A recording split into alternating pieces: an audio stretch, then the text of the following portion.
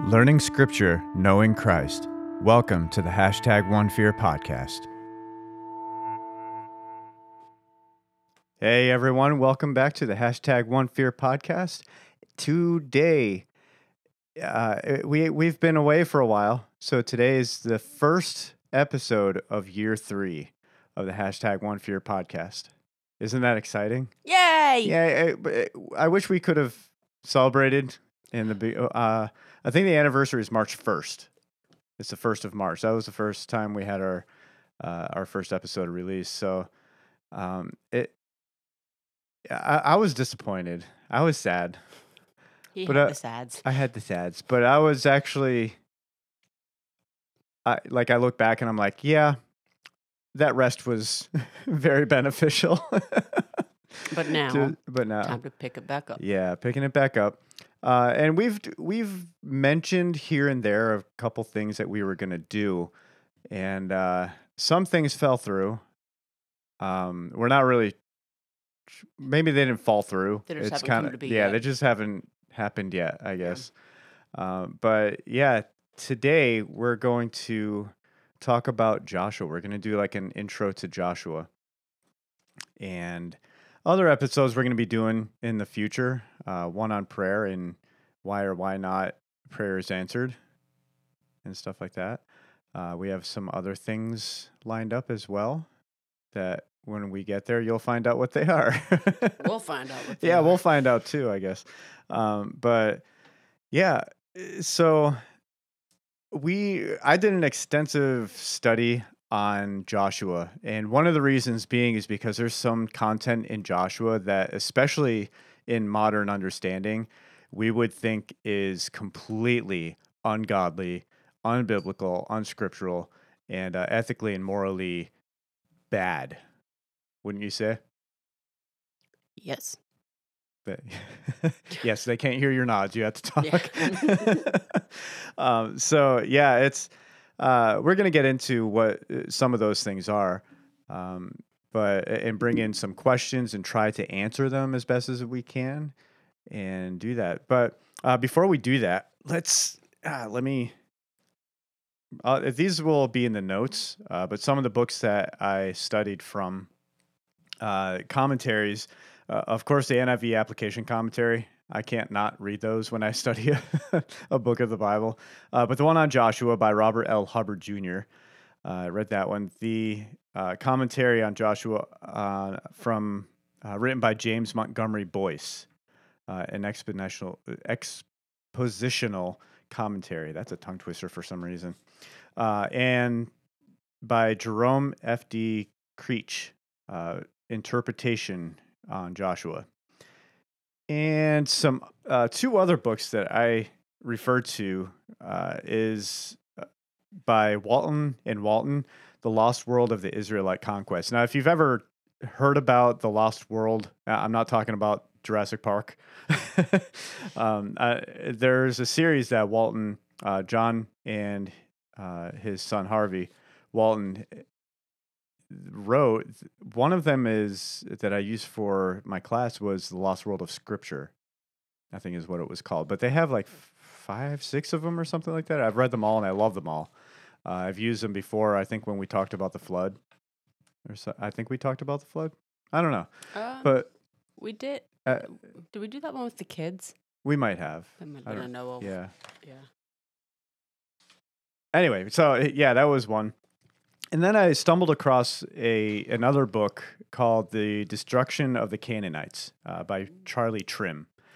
And those two really go into, obviously, the conquest that happens in Joshua, and is kind of like, hey, God said go do this in the Torah, in Numbers and Deuteronomy. But these 2 books, they're very good for the point of view that they have. They have different, not controversial, not opposing or anything. Especially the one by Charlie Trim. It really gives a lot of different points of view, and it sounds like he's more bipartisan. Like, he doesn't say this is what this is, black and white. It's kind of like, hey, here are all the things that is presented in Scripture. and how it's interpreted. So those are the how many do I have here? 5. Yeah, 5 books that I refer to. A couple things online. But those will be, if you're interested in reading them, they'll be in the info on this episode. Danielle, you were reading through Joshua too, right? Yeah, I'm actually on my final day Are for you? chapters 22, 23, Yeah, and you're 24. doing, is it a yearly read or is it just a year-long chronological. There's a reading plan on YouVersion that goes along with a podcast where she does like a 5 to 10 minute kind of breakdown of everything you read. But then there's a book you can also buy to do along with it, which I've not been as good with that. But yeah, so there's actually like this whole kind of like little community that you could connect with to do it. That's too, cool. if you wanted to. Yeah. Yeah. What is that book called? It's the blue one with the It's white just letters, called The right? Bible Recap by Bible Recap. Tara Okay. Lee Cobble. Okay. Yeah. Nice. Yeah, our friend Roz gifted that to you, right? Yeah, because I was at her house and I was like, hey, I'm doing this too. And I get home and like 2 days later, it's on my front porch. Thank you, Roz. All right, so we're going to jump into a walkthrough of Joshua. So here we go.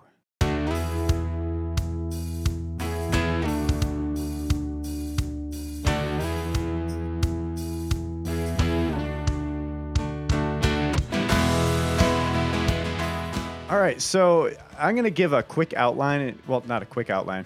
The whole episode is going to be an outline. And as we go through this outline, we're going to stop at different parts of it because Joshua it's 24 chapters long. In the Bible, that could be like half the book, or it could be like 2 pages long. But Joshua is jam-packed with a lot of stuff. The majority of it is like genealogical and geographical. Not really genealogy, like Leviticus and stuff like that. But it's a lot of the stuff is repeated too when it comes to the conquests and division of the land. It's the distribution of the inheritance and all that. But there are some subtle things here and there that you could very quickly, very easily just gloss over and completely miss it. So we want to look at those couple things as we go through this outline. Now, Joshua could be split up into 2 sections. Chapters 1 through 12, the conquest of Canaan, and then 13 through 24, the settlement of the Israelites, obviously in the land that they conquered. Now, we're going to focus on the first part first, chapters 1 through 12. Chapters 1 through 5, verse 12, is the preparations and crossing of the Jordan. And there's a lot of very familiar stories in that section, chapters 1 through 5, basically. And a lot of it is, hey, fear not. Chapter 1, obviously, like who hasn't preached from that? Who hasn't heard a sermon from that? Fear not, like just follow what the Lord has to say. And more on that, okay? Then chapters 5 through 12 is the conquest. And we come across a couple things that are kind of iffy and also very confusing. One of which is Jericho. And the whole thing with Jericho, when the Israelite spies go in, where's the first place that they go to? Maybe not the first, but, they end up going to a prostitute. Rahab. And as a Christian, we're reading this book, and it's like, okay, they're doing this conquest. They're going to take over Jericho and eventually all of the land of Canaan. And they go to this prostitute. And it's kind of like, wait a minute, this is the Bible. Why are the Israelites going there?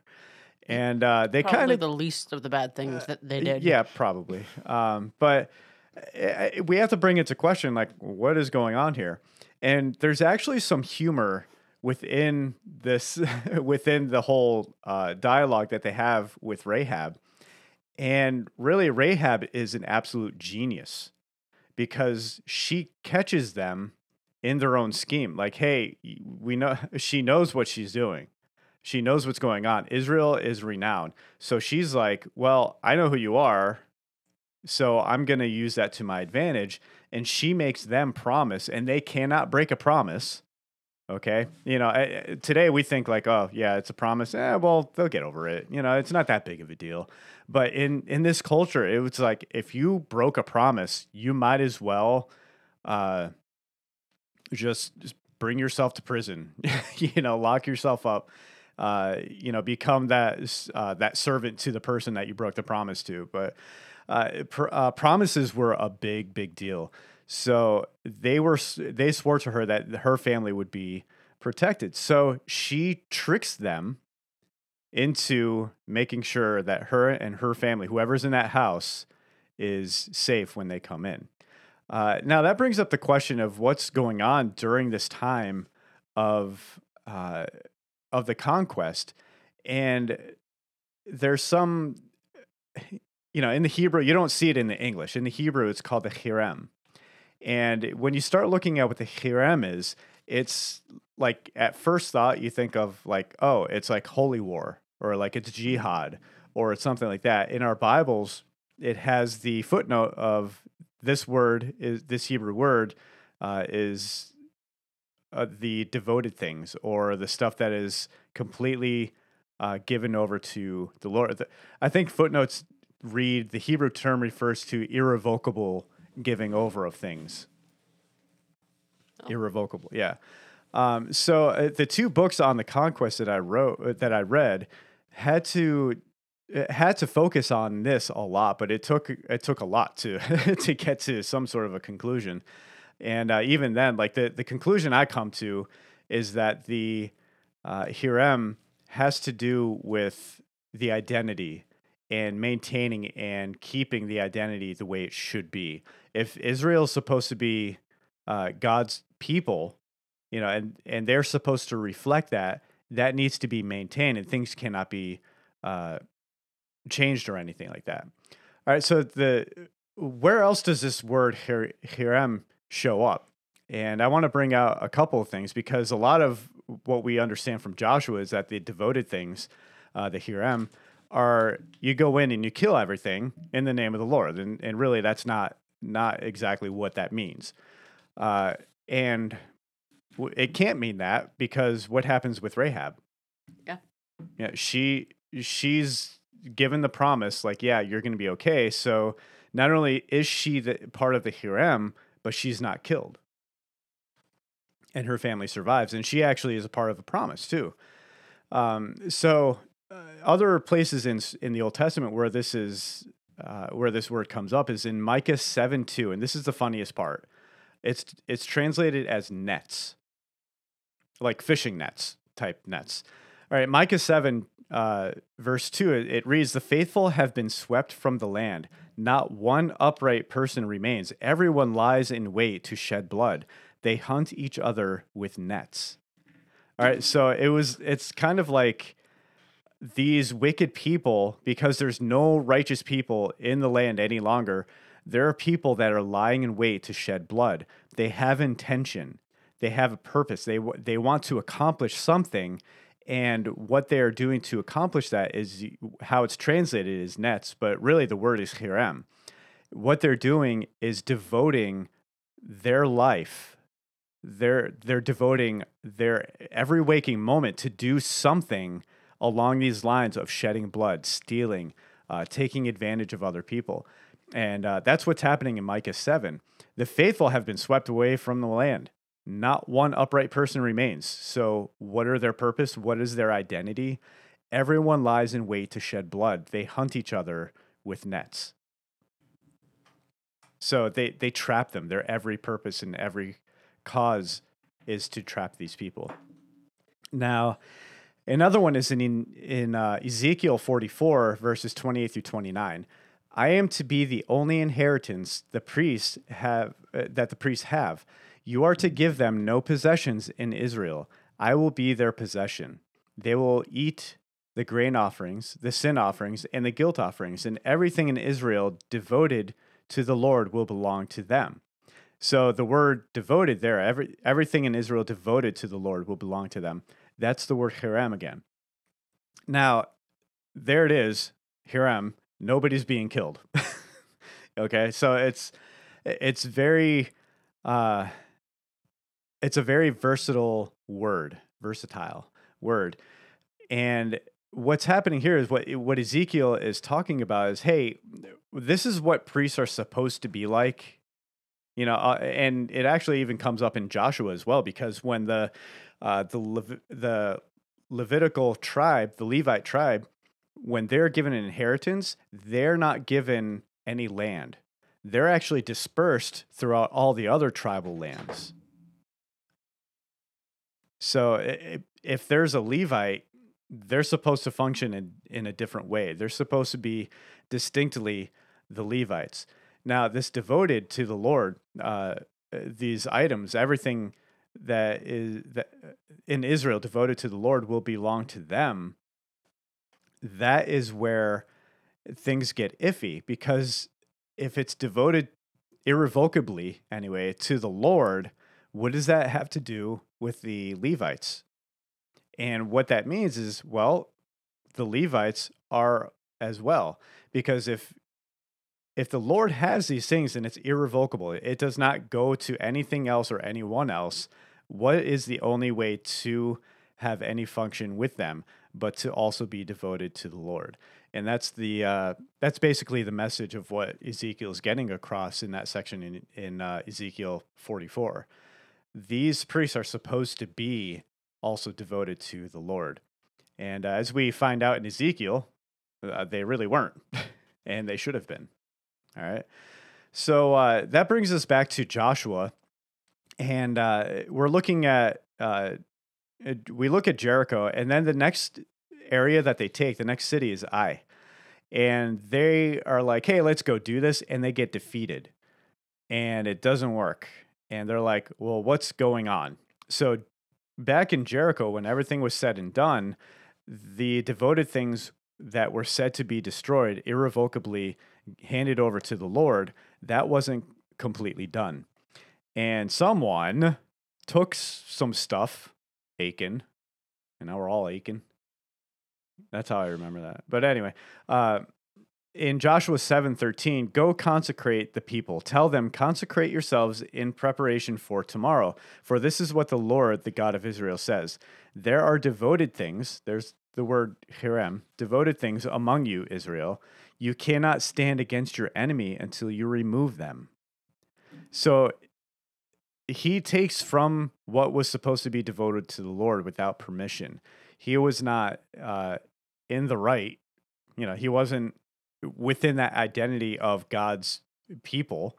He took it upon himself to say, hey, you know what? I think I'm going to keep this for me and my family. So what happens is they find out who it is by drawing lots, and it falls on Achan. They take Achan. Hey, did you do this? And he said, yeah. And he submits himself to the result, his own consequences of breaking Hiram. And those consequences are the death penalty. So after Achan is put to death, then they go back to war against Ai, and they win.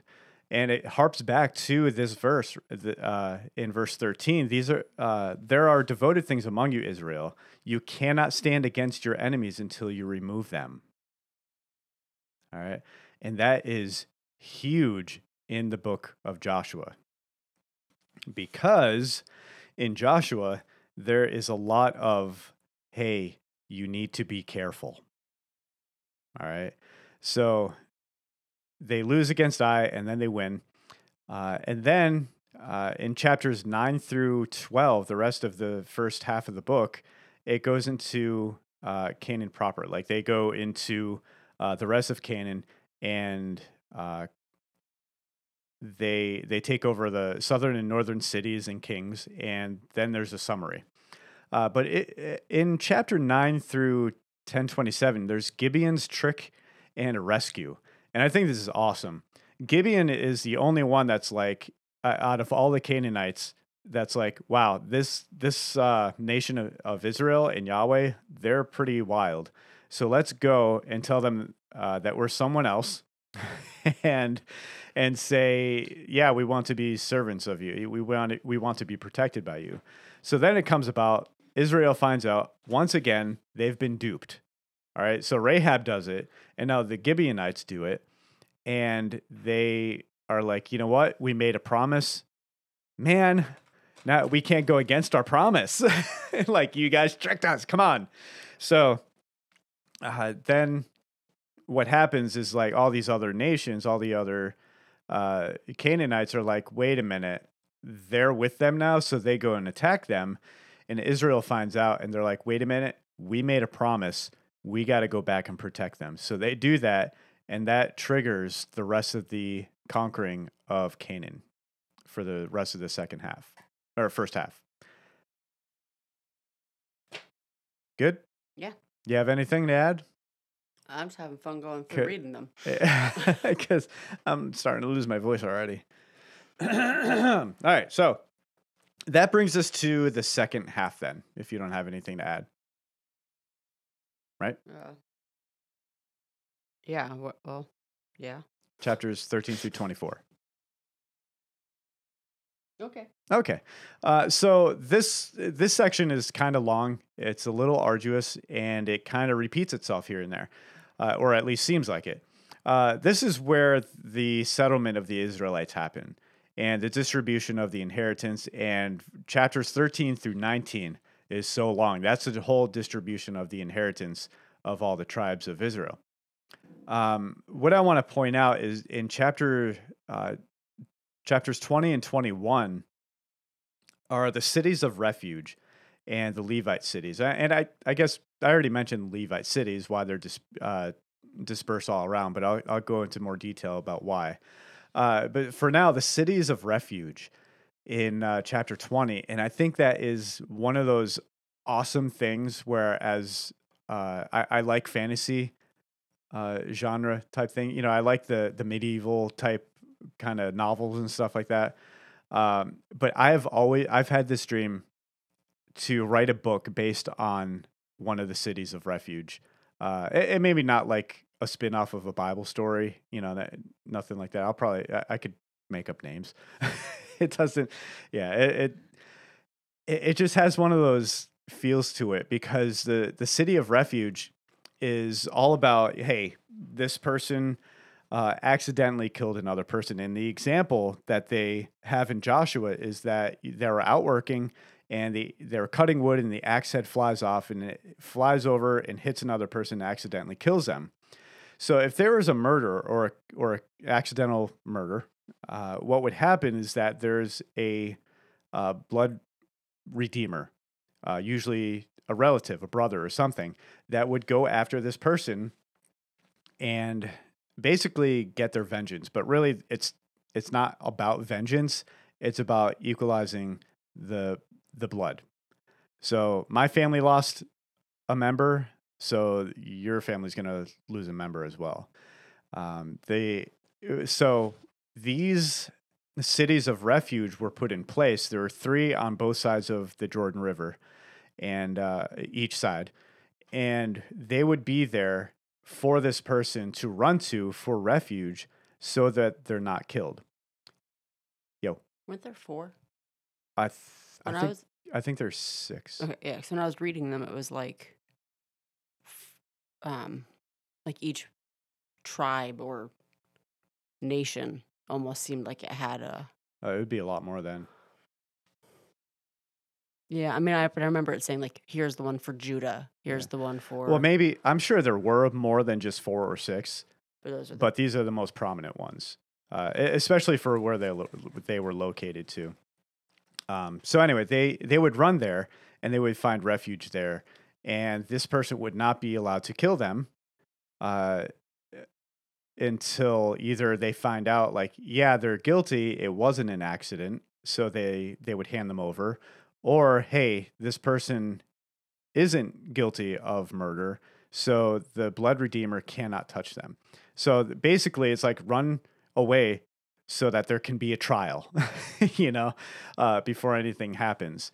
Now, what would happen is that if there's a residing priest in that area, if they like die of old age or something, or whatever happens to them, you know, an accident, war, you know, anything would happen. If they passed away, then that trial would not happen, and it was in the rule, like the law would say, then therefore that person would not be allowed to uh, draw their blood, which is like, okay, there's no trial. What if they actually were guilty? And that's where I think a really good story would come in, like what all the kind of plot lines that could happen in a story like that. But anyway, that's what the city of refuge would be, and stuff like that shows up in the Psalms too. Like our God is a strong tower, strong tower. Those who run into are saved.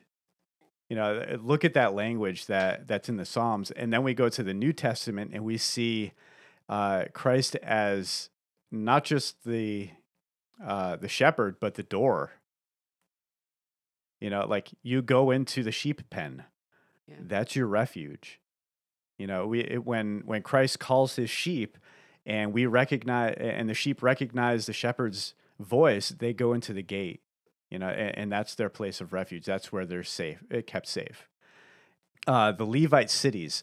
So the Levites were supposed to serve as priests, and they are not priests yet. All right, they're just a tribe, Levite, and they're descendants of Aaron, and they eventually become the priestly line.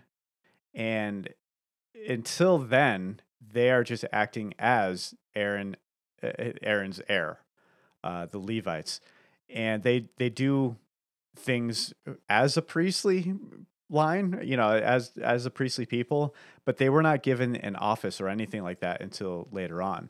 And I think that's what is awesome about Joshua, that they were not given an office or anything like that. They're given an area where they can serve.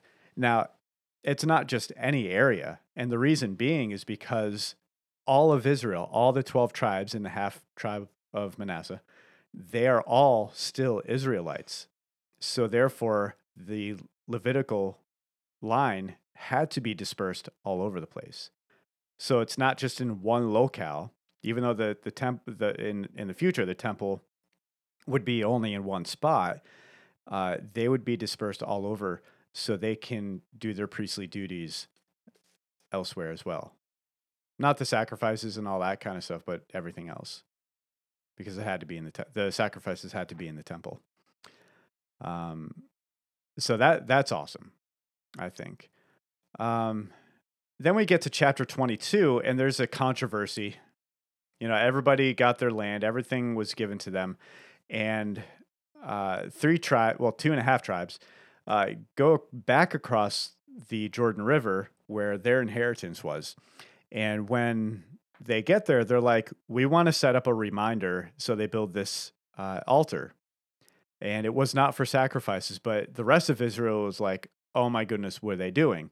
And it almost sounds like, well, they built this altar because they're going to start serving other gods. And we just got rid of Canaan and we have our own identity. We can't let that kind of thing happen. So let's go over and see what's going on. Now, the key thing there is they went over first to see what was going on. They didn't like, all right, fine. Well, I know we just ended war, but I guess we're going to have to go back and destroy our own kin. You know, it wasn't anything like that. They first went and asked questions. And I think today we can definitely glean from that. We need to stop assuming and start asking questions, right? Mm-hmm. Definitely.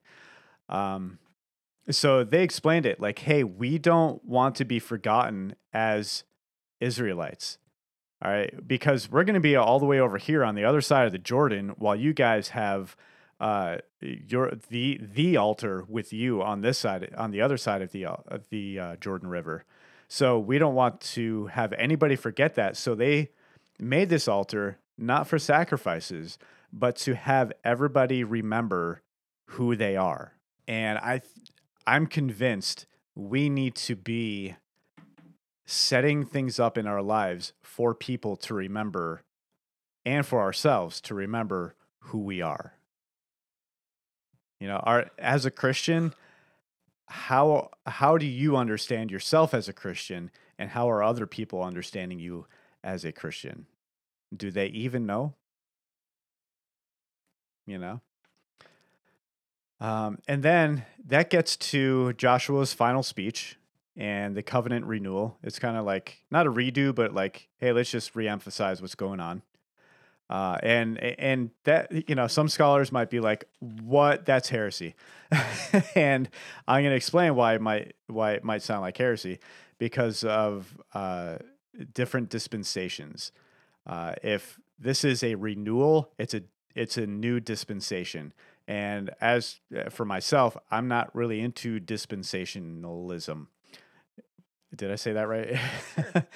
I think these are covenants that are renewed for a reason and time for that time. I don't think it was like set up in time and going into the end time stuff and eschatology of, hey, we're in the last with the last one. I don't buy into that or anything. But as far as what this renewal is, it's not just another redo. It's not a new one. It's a re-emphasis of what has already been being taught. All right. So a covenant is made, and it's explained throughout the Torah. And that's why I understand Joshua's here as a further explanation of God's covenant with his people. And the covenant goes both ways. All right, so that's the outline. Now, the themes or at least a theme I'm going to bring up, is promises kept require diligence. And in Joshua 1, like I said earlier, it's like, do not fear. But I want to look at what else is being said. Be strong and very courageous. Be careful, emphasis on the be careful, to obey all the law my servant Moses gave you. Do not turn from it to the right or to the left, that you may be successful wherever you go. And the next verse, keep this book of the law always on your lips. Meditate on it day and night, so that you may be careful to do everything written in it. Then you will be prosperous and successful. Then later on in Joshua chapter 22, it's kind of like bookends in chapter 1 and then getting towards the end of the book. But be very careful to keep the commandment and the law that Moses, the servant of the Lord, gave you, to love the Lord your God, to walk in obedience to him, to keep his commands, to hold fast to him, and to serve him with all your heart and with all your soul. And then Joshua 23:6, be very strong, be careful to obey all that is written in the book of the law of Moses, without turning aside to the right or to the left. And then verse 11 in chapter 23, so be very careful to love the Lord your God. And I want to put a lot of emphasis. I'm going to read that one again. So be very careful to love the Lord your God. Like, have diligence. If there's promises and covenants and stuff like that being made, then there's something that we need to respond with, and that is with careful love. It's not just flippant. It's not reckless. I had to throw that in there. I'm sorry. It's not a reckless love. Okay. We need to be careful how we are loving God. And it's with diligence. All right. In Joshua 21, verse 45, no one of all the Lord's good promises to Israel failed. Every one was fulfilled. And then in chapter 23, 14 through 15, now I am about to go the way of all the earth. You know with all your heart and soul that not one of all the good promises the Lord your God gave you has failed. Every promise has been fulfilled. Not one has failed. But, in verse 15, just as all the good things the Lord your God has promised you have come to you, so he will bring on you all the evil things he has threatened, until the Lord your God has destroyed you from this good land he has given you. We need to carefully love the Lord your God, and not in a fearful way or anything like that. It's, you know, yes, all of these promises are awesome, and we should respond in a loving, loving way. But if we turn away from that, it's not because we're not being careful to love the Lord our God. It's because we're actually not at all loving our Lord. And he's promised that, it's either life or it's death. And today, that is really hard to swallow because we are good people and we're smart and we do nice things every once in a while. So that means that we should have the promised blessings of God. And really, that's just not how it goes. You could do everything right. You could do everything perfectly. That doesn't mean God's going to bless you. What means God's going to bless you is this. You ready? If he wants to. you know? But here's the thing. Every single promise has not failed, and it's been fulfilled. That's the kind of God that we serve. Why wouldn't you want to serve a God like that?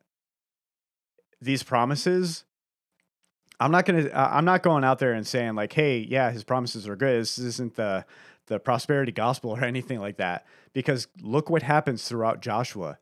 This isn't just like a year in the making. This is like a long, long time that they're at war with Canaan.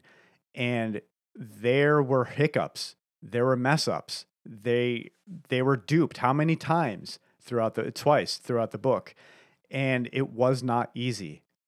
I'm sure when people died, their families were torn because of those kinds of things. So the promises of God are not a guarantee that you are going to be richly blessed with like all the riches of the world and you're going to have the most beautiful, sexy wife or handsome, sexy husband or anything like that. These are the promises. And yes, God fulfills his promises that he said he would do. And that's a God that I would like to serve because he's good on his word. So as Joshua 23:11 states, so be very careful to love the Lord your God, not out of fear, but out of excitement that this is the kind of God that we serve. I was writing down what careful meant in all of those. But then I put down careful to love, but then love in the New Testament, loving God in the New Testament is obeying him. I mean, I don't know the verse off the top of my head that says that to love the Lord your God is to obey. Yeah. And nobody likes the word obey. Yeah. We're in a rough time because of things like that. We can't be said that we're doing wrong. Yeah. No. That's not allowed. Or anybody else being in charge. Wow, being in charge yeah. of you. Your voice is starting to sound like that. I do have a question whenever you're ready for questions. I did my spiel, so it's your turn. So when I was reading, and I was going to ask you this question, but I'm just going to put you on the spot. Oh, so, go boy. In Joshua 10, for one thing, I cannot read the verse without hearing A Knight's Tale in my head. Though about Joshua speaking, it says, Joshua speaks to the Lord. Sun stands still, moon stands. So for one thing, that's already weird wording to me because he says to the Lord, but then verse 14 says that is the first and last time that God listened to a human being. And it baffled me. And I reread it and then I was like, I'm going to have to come back to that later. Yeah. There has never been a day like it before or since, a day when the Lord listened to a human being. Surely the Lord was fighting for Israel. So scholars think that those couple lines were actually added by the Deuteronomistic editors, or however you say it. Now, let me backtrack a little bit. Joshua, when it was written, you can tell that there's a lot of similarities in language from the book of Deuteronomy. Okay. All right, so like you go through the Torah, Genesis through Numbers, and you're like, yeah, that's the Torah. Then you get to Deuteronomy, and it's like, didn't I just read this? Because it's like a restatement, and it's a re-emphasize of everything that's already been going on with the law. Now, in the New Testament, Jesus quotes from mostly Deuteronomy anytime he speaks. Yeah. So when it gets to this part, and I'll read earlier too what's going on. This is part of the conquest, and this is when after they save the Gibeonites, and they chase them down, the enemy down from attacking the Gibeonites. It reads in verse 12, "On the day the Lord gave the Amorites over to Israel, Joshua said to the Lord in the presence of Israel, 'Sun, stand still over Gibeon, and you, moon, over the valley of Ahajalon.' So the sun stood still, and the moon stopped, till the nation avenged itself on its enemies. As it is written in the book of Jashar, the sun stopped in the middle of the sky and delayed going down about a full day." All right, so if you look at that I have the NIV pulled up, but that part is written down as if it's a poem. Like in the Psalms, it's all like, it's broken down in different lines. Sun stand still over Gibeon. All right, so that's saying, hey, what's going on? They went out to protect Gibeon because that is the promise that they made. All right, so they're fulfilling the promise that they made, a reflection of the characteristics of God. Okay, so that's key right there. "And you, moon, over the valley of Ajalon." So the sun stood still and the moon stopped till the nation avenged itself on the enemies. Now, this line, "as it is written in the book of Jashar," not sure where that is. I don't know if I forget if anybody's found that or anything like that. But anyway, as it's written in the book of Jashar, the sun stopped in the middle of the sky and delayed going down about a full day. So not only is it by eyewitnesses, but it's also relayed through this book that somebody wrote down about the event. All right. So let's go back to verse 12. "On the day the Lord gave the Amorites over to Israel." All right. It hasn't happened yet. We're just identifying when this was happening. It was on the day that Israel took over the Amorites. "Joshua said to the Lord in the presence of Israel." All right. So then he says, "Hey, have it stand still, and so we can do this," and it does. Verse 14, "There has never been a day like it before or since, a day when the Lord listened to a human being. Surely the Lord was fighting for Israel." Now take note that he says it in the midst of Israel. He's not just like, "Hey, God, I need this favor. I need you to do this. Please do it for me." He's not like begging or anything.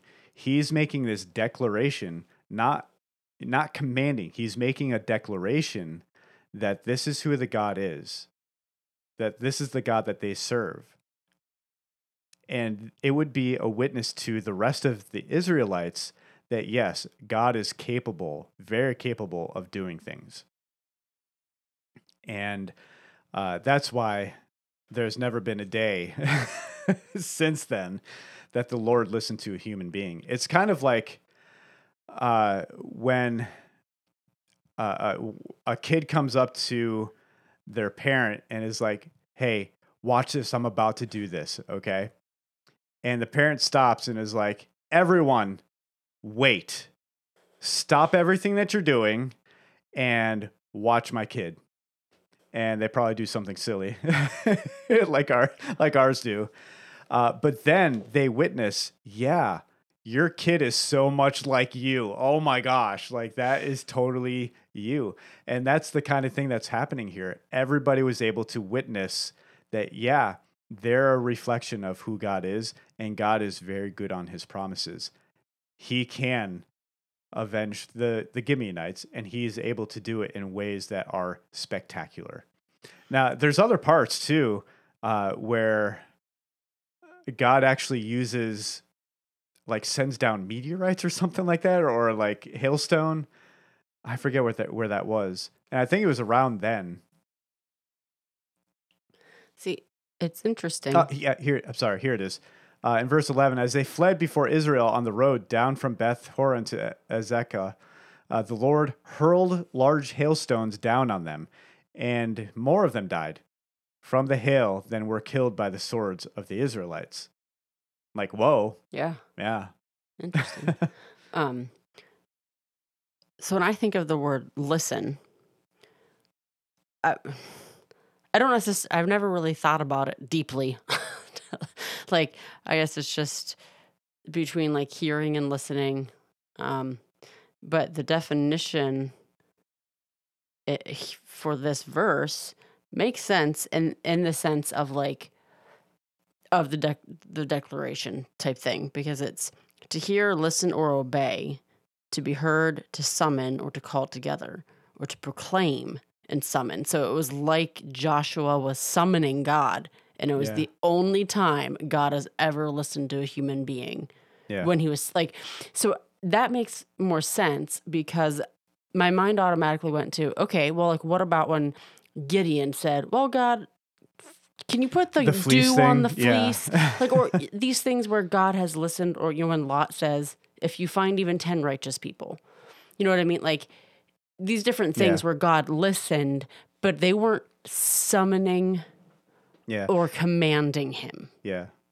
And so and that's a huge difference. Yeah. And another thing too, Joshua is Moses' replacement, basically.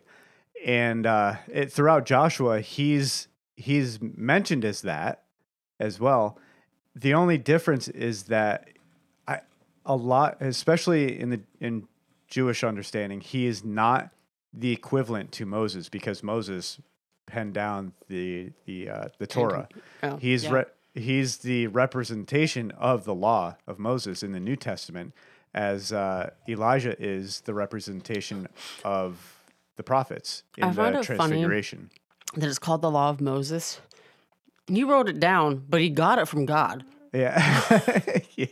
Like, the guy took a rap and it's like, here are the 10 commandments that I wrote down on these tablets for you. Yeah. And then he breaks them. And it's like, you're writing it on your own this time.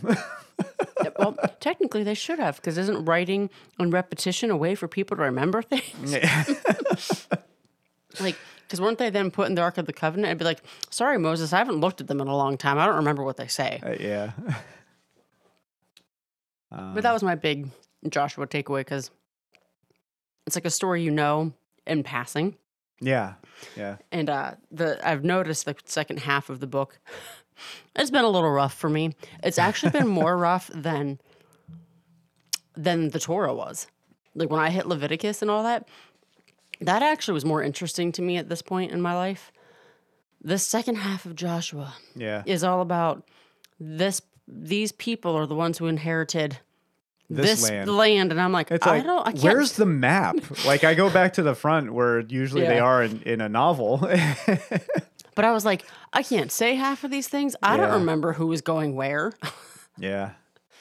Oh, so the last couple verses in Joshua is the burial of Joshua, Joseph, and Eleazar.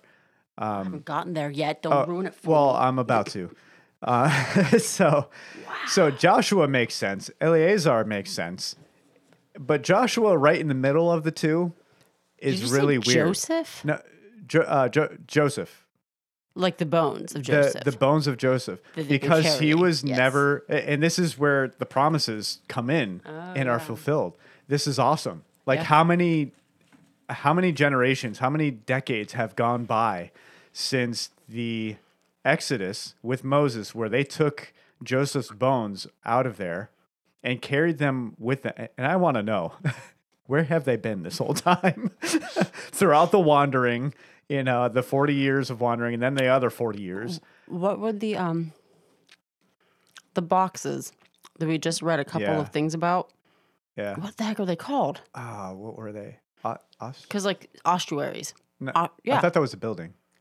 The ossuary was a building. No, that's a mortuary. Oh yeah, that's I'm yeah. pretty sure it's the ossuaries, Yeah, and they're like the something like that. boxes, and depending on whether you were wealthy or not, or whatever, was How they fancier. looked, yeah. But like, I wonder if that's what they would have carried his bones in. Yeah, and what would it look like too? Because they came out of Egypt. Mm.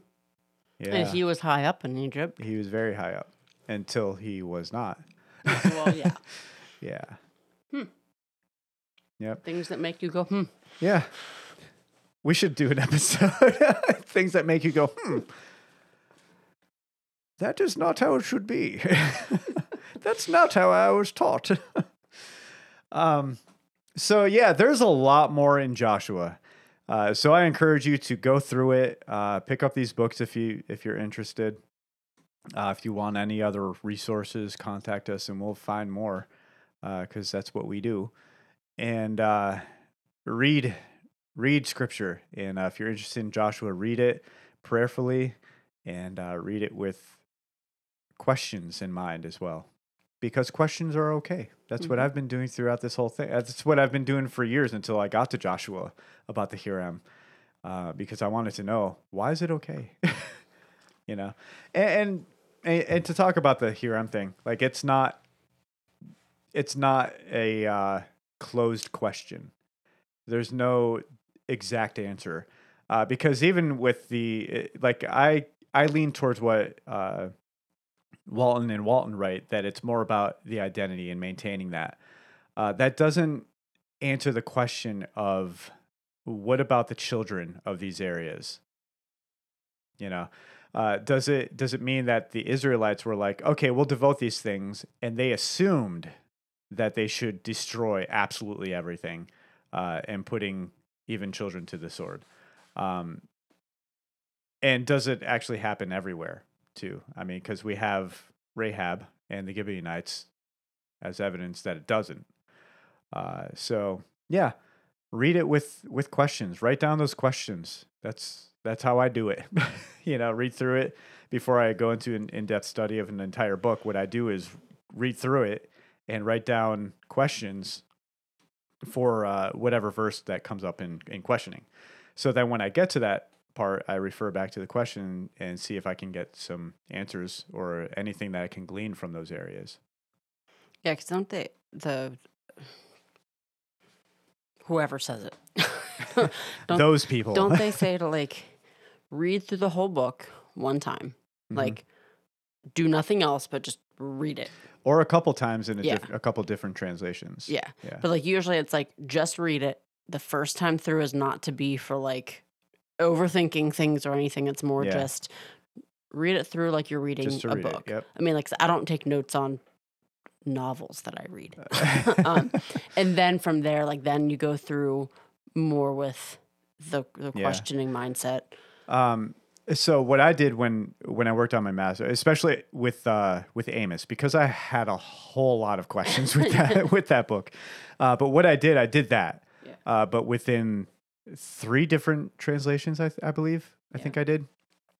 So I read through them in those 3, one each on their own. I didn't do like chapter 1 with all 3. I did like one translation first. Then I sat down and was like, okay, what kind of an outline? How can I break this down into what's being taught? So like for Amos, for example, the opening, and it was the what's going on with the foreign nations. And then there's a very distinct section with, everything else is going to be on Israel. So anyway, so Joshua, like what I did, I split it up into 2. I see a distinct thing of what's happening. They went to conquer, and then they divided the inheritance. So like, notice those kinds of things. So like, where are there different breaks? Where is this flow of things that's going on in the book? Then the 3rd time of reading through it, that's when is a good idea to write down questions. Now, if you have a question, we're not saying, no, don't write it down. No, but sometimes it's easier. But sometimes it is easier just to, get a feel for the whole entire book. Yeah. What has stood, and not just questions about like, I don't understand this. Even write down statements like, you know what? I didn't know that this was in the book of Joshua. stuff like that. So I'm not familiar with this. Or, hey, I know the story of Jericho through and through because I've heard it so many times in children's church. And I bet you still missed something. And that's the question. What is it that I might have missed? Yeah. And when I read through it, I was like, wow, the Israelites got duped. Like they got tricked so easily. We remember like the VeggieTale version. Yeah. Which they put a little bit of Monty Python in on that one because they're yelling insults from the top of the wall. But like I don't remember anything deeper than, to march around and blow the horn. And even then, I think sometimes they get the numbers wrong. Because like when I think back to learning about a lot of things in the Bible, like even Noah's Ark, take a pair. No, it's 7 pairs. Because if you're waiting for the animal population to repopulate from one couple, you're gonna be hungry. But like growing up or any picture depiction, it's just 2. Yeah, and they usually have button eyes. Yeah. And so like when you get older, you're like, oh, the Bible makes more sense than what I was taught. Yeah. Another thing I picked up on is in preparation to go into war against Jericho. You know what they did? Circumcised all the males. How dumb is that? Like that is not good military tactics because they didn't have ice. Yeah. That reminds me of Robin Hood Men in Tights. Oh my gosh. Just put ice on it. But anyway, it's like they cross the Jordan and then do that, and it's like their enemy is right over there. Mm-hmm. So if they knew what was going on, like they would have been destroyed. Be their time to swoop. Like, yeah. No, that tangent. Yeah, so anything, should we do takeaways? No. We're good. Well, you kind of already gave one when you said, read, ask questions. And going back to the promises, we need to know the promises so we can take advantage of them, within reason. Yeah. Like I said, it's not the prosperity gospel or anything. My issue is I've heard the word promise used over so many things. Yeah. Where it's like, yes, I'm not denying promises of God, but you can't claim everything that God said that sounded good as a promise. Promises in scripture is not a synonym for guarantee. Yeah. And I also feel like some of his promises should point us to thankfulness. Yeah. At the very least. Or like I said, for this one, diligence. Yeah. So it points you to that. It points you to giving glory. Because when I think, oh my gosh, he promised to never flood the earth again, and I need to be real thankful because I'm pretty sure he would have done it many times between then and now. Yep. But it should make you realize these things. I looked out on my backyard and I was like, I hope I see a rainbow soon. Well, because when you think about it, so many people claim the promises, and I don't get the feeling of not that they're not appreciative, but it's more like you get to the point where God loves us so much, so that's why he promised us these things. Yes, he loves us, but no, he promised you that because you deserve something worse. Yeah. And take note, some of these promises are because of God's grace and his mercy. Other promises throughout scripture are for those specific people in scripture. Yeah. And I think that's a big, big one because I've been told before, you brought up Gideon and the fleece. Yeah. Just put it out there like Gideon and his fleece. And I'm like, dude, I've been putting things out there a lot, and I'm still, no dew has fallen. No dew has been. It's a little too much of God can do it, and we believe he can do it. But in that same thing of with Joshua, when he basically commanded God, no, he has not listened to any human since. Yeah, and I think we need to take this into consideration. Do we need to see a specific promise fulfilled to believe God? Or can we just trust and believe in God because what scripture has revealed? And believe he is who he says he is. Yeah. And yeah. Because I do think that sometimes our disappointment and discontent or anger or confusion comes from the miscommunication not of Scripture, but of Scripture by others. Yeah. Because there's so many times where I'm like, well, this is what these people say Scripture says. Presuppositions. Yeah. Yeah, and it's like, I might not like what God has for me or doesn't have for me, but I've gotten discontent because I feel like somewhere along the way, He's withholding from me. It's like, well, Job got everything double at the end of his life after everything. And I'm thinking, yeah, well, Judas also went out and hung himself. So, well, it is one of those, you can't take all the pretty things and say, look, this is everything that God wants for me and does for me. I think it was Frank Turek that even said that. Like, well, wait a minute, you want to take that verse, but what about 10 verses later? That's also like a promise, but it's like all of you are going to die. Well, like this verse in Joshua, like there's promises that are great, but there are also ones that if you deter away from them, the consequences are not good. Yeah. Would you rather God as your God to serve, or would you rather God as not your God, but your enemy? So in that case, technically, it is a promise that if you don't believe on the Lord as your Savior and as your God, it is a promise you will not be with Him. I mean, it is a promise that He is the only way to God. Yeah. So, like, you might not look at it as a promise, but like, hey, most people don't want to hear, this is it. Yeah. I don't know. Like, that's not preached about a whole lot. Because there's not enough crying rooms in churches. That's why. Or safety rooms, whatever they're called nowadays. It's changed. Whatever. I do have to say, I was talking to a friend, and we were talking about the nursing room at our old church. I said, that was the best kept secret in that church.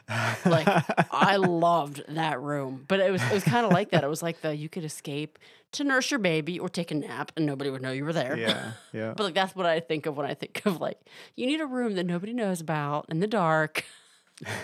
Go work this out with God. Yeah. All right. It's good. We like the conversation. It's good. All right, so nice that we like to talk to each other. Yeah. Well, we do it so much. What? Not as much as our children talk at us. Yeah. And yes, I said talk at because I hardly ever get to say anything in response. I'm still trying to understand what the little ones say. So I'm like self-interpret and that's fine. They can have a lollipop or a cookie, whatever. Yeah. But thanks for listening to this episode, walkthrough of Joshua. And hopefully we'll do another in-depth study on another book. And I was thinking doing Galatians next. Good, yeah, because that's a little smaller too, and we can get to it. But we have some... We could do 3rd John. I already did the Johns. Okay. 2nd John is the shorter one. I know what you mean. Yeah. 2nd John is the shortest. One page. Yeah. Philemon. Philemon. Which is funny. Okay, no, we're getting off on tangents. Let's end this episode. And then go on our tangents. So thanks for listening. If you have any questions, comments, and or concerns, you can contact us by email at contact@onefear.net, or you can contact us on our Facebook. Is it a group? We have a group one, but it's like our page, Facebook page. Yeah. And all that information to do so, and our website info is in the info of this episode that you can get. So thanks for listening. Without further ado, wait a minute. I said that wrong. Didn't I? You know what? Just live such good lives.